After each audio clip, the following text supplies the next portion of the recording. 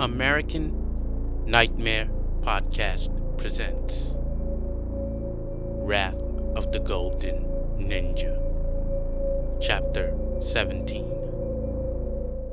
Battlefield within city walls. Night. All terracotta warriors lay dead in a mountain heap at the feet of Omega, who, because of all the souls she has absorbed, has grown immensely and given birth to a whelp. She coddles her child, while at the same time fascinated by the power the terracotta warriors have given her. Mistress, the power! Omega screams a deafening roar and blows a gigantic stream of fire into the air. Daji seems uneasy. Daji says, "Remember who created you. Indeed, my mistress.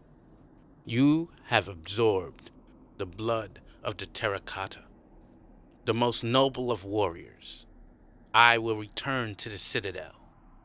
Now that you have given birth, there are two of you to fortify this area. I suspect that the Emperor shall return with reinforcements in a few weeks' time. Your offspring will have matured. By now, there is plenty of nutrients in the soil. I need time to regain back energy." So, you are weak. Always more powerful than you, dragon. Do not forget that you are but a conduit to which I choose to do my bidding. Do not fail me. I am always your humble servant, mistress. Yes. Think not of betrayal. You very well know what happens to those who do. Someone is listening in the distance. Not far away, buried in piles of rotted corpses, lies Xena, princess of a distant Kosha tribe, general to her father's armies. Her body badly broken and hidden in the bowels of the dead, biding time for her fairy tale escape in a rush to return to her emperor. But should she? Would she not stand disgraced yet again in his presence? She rested there, laying in thought.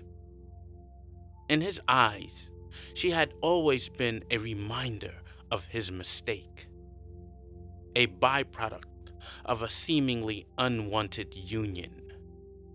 Her mother, a visiting dignitary catching the eye from a young emperor of a powerful kingdom, becoming the concubine of his harem, vehemently against her own father's wishes.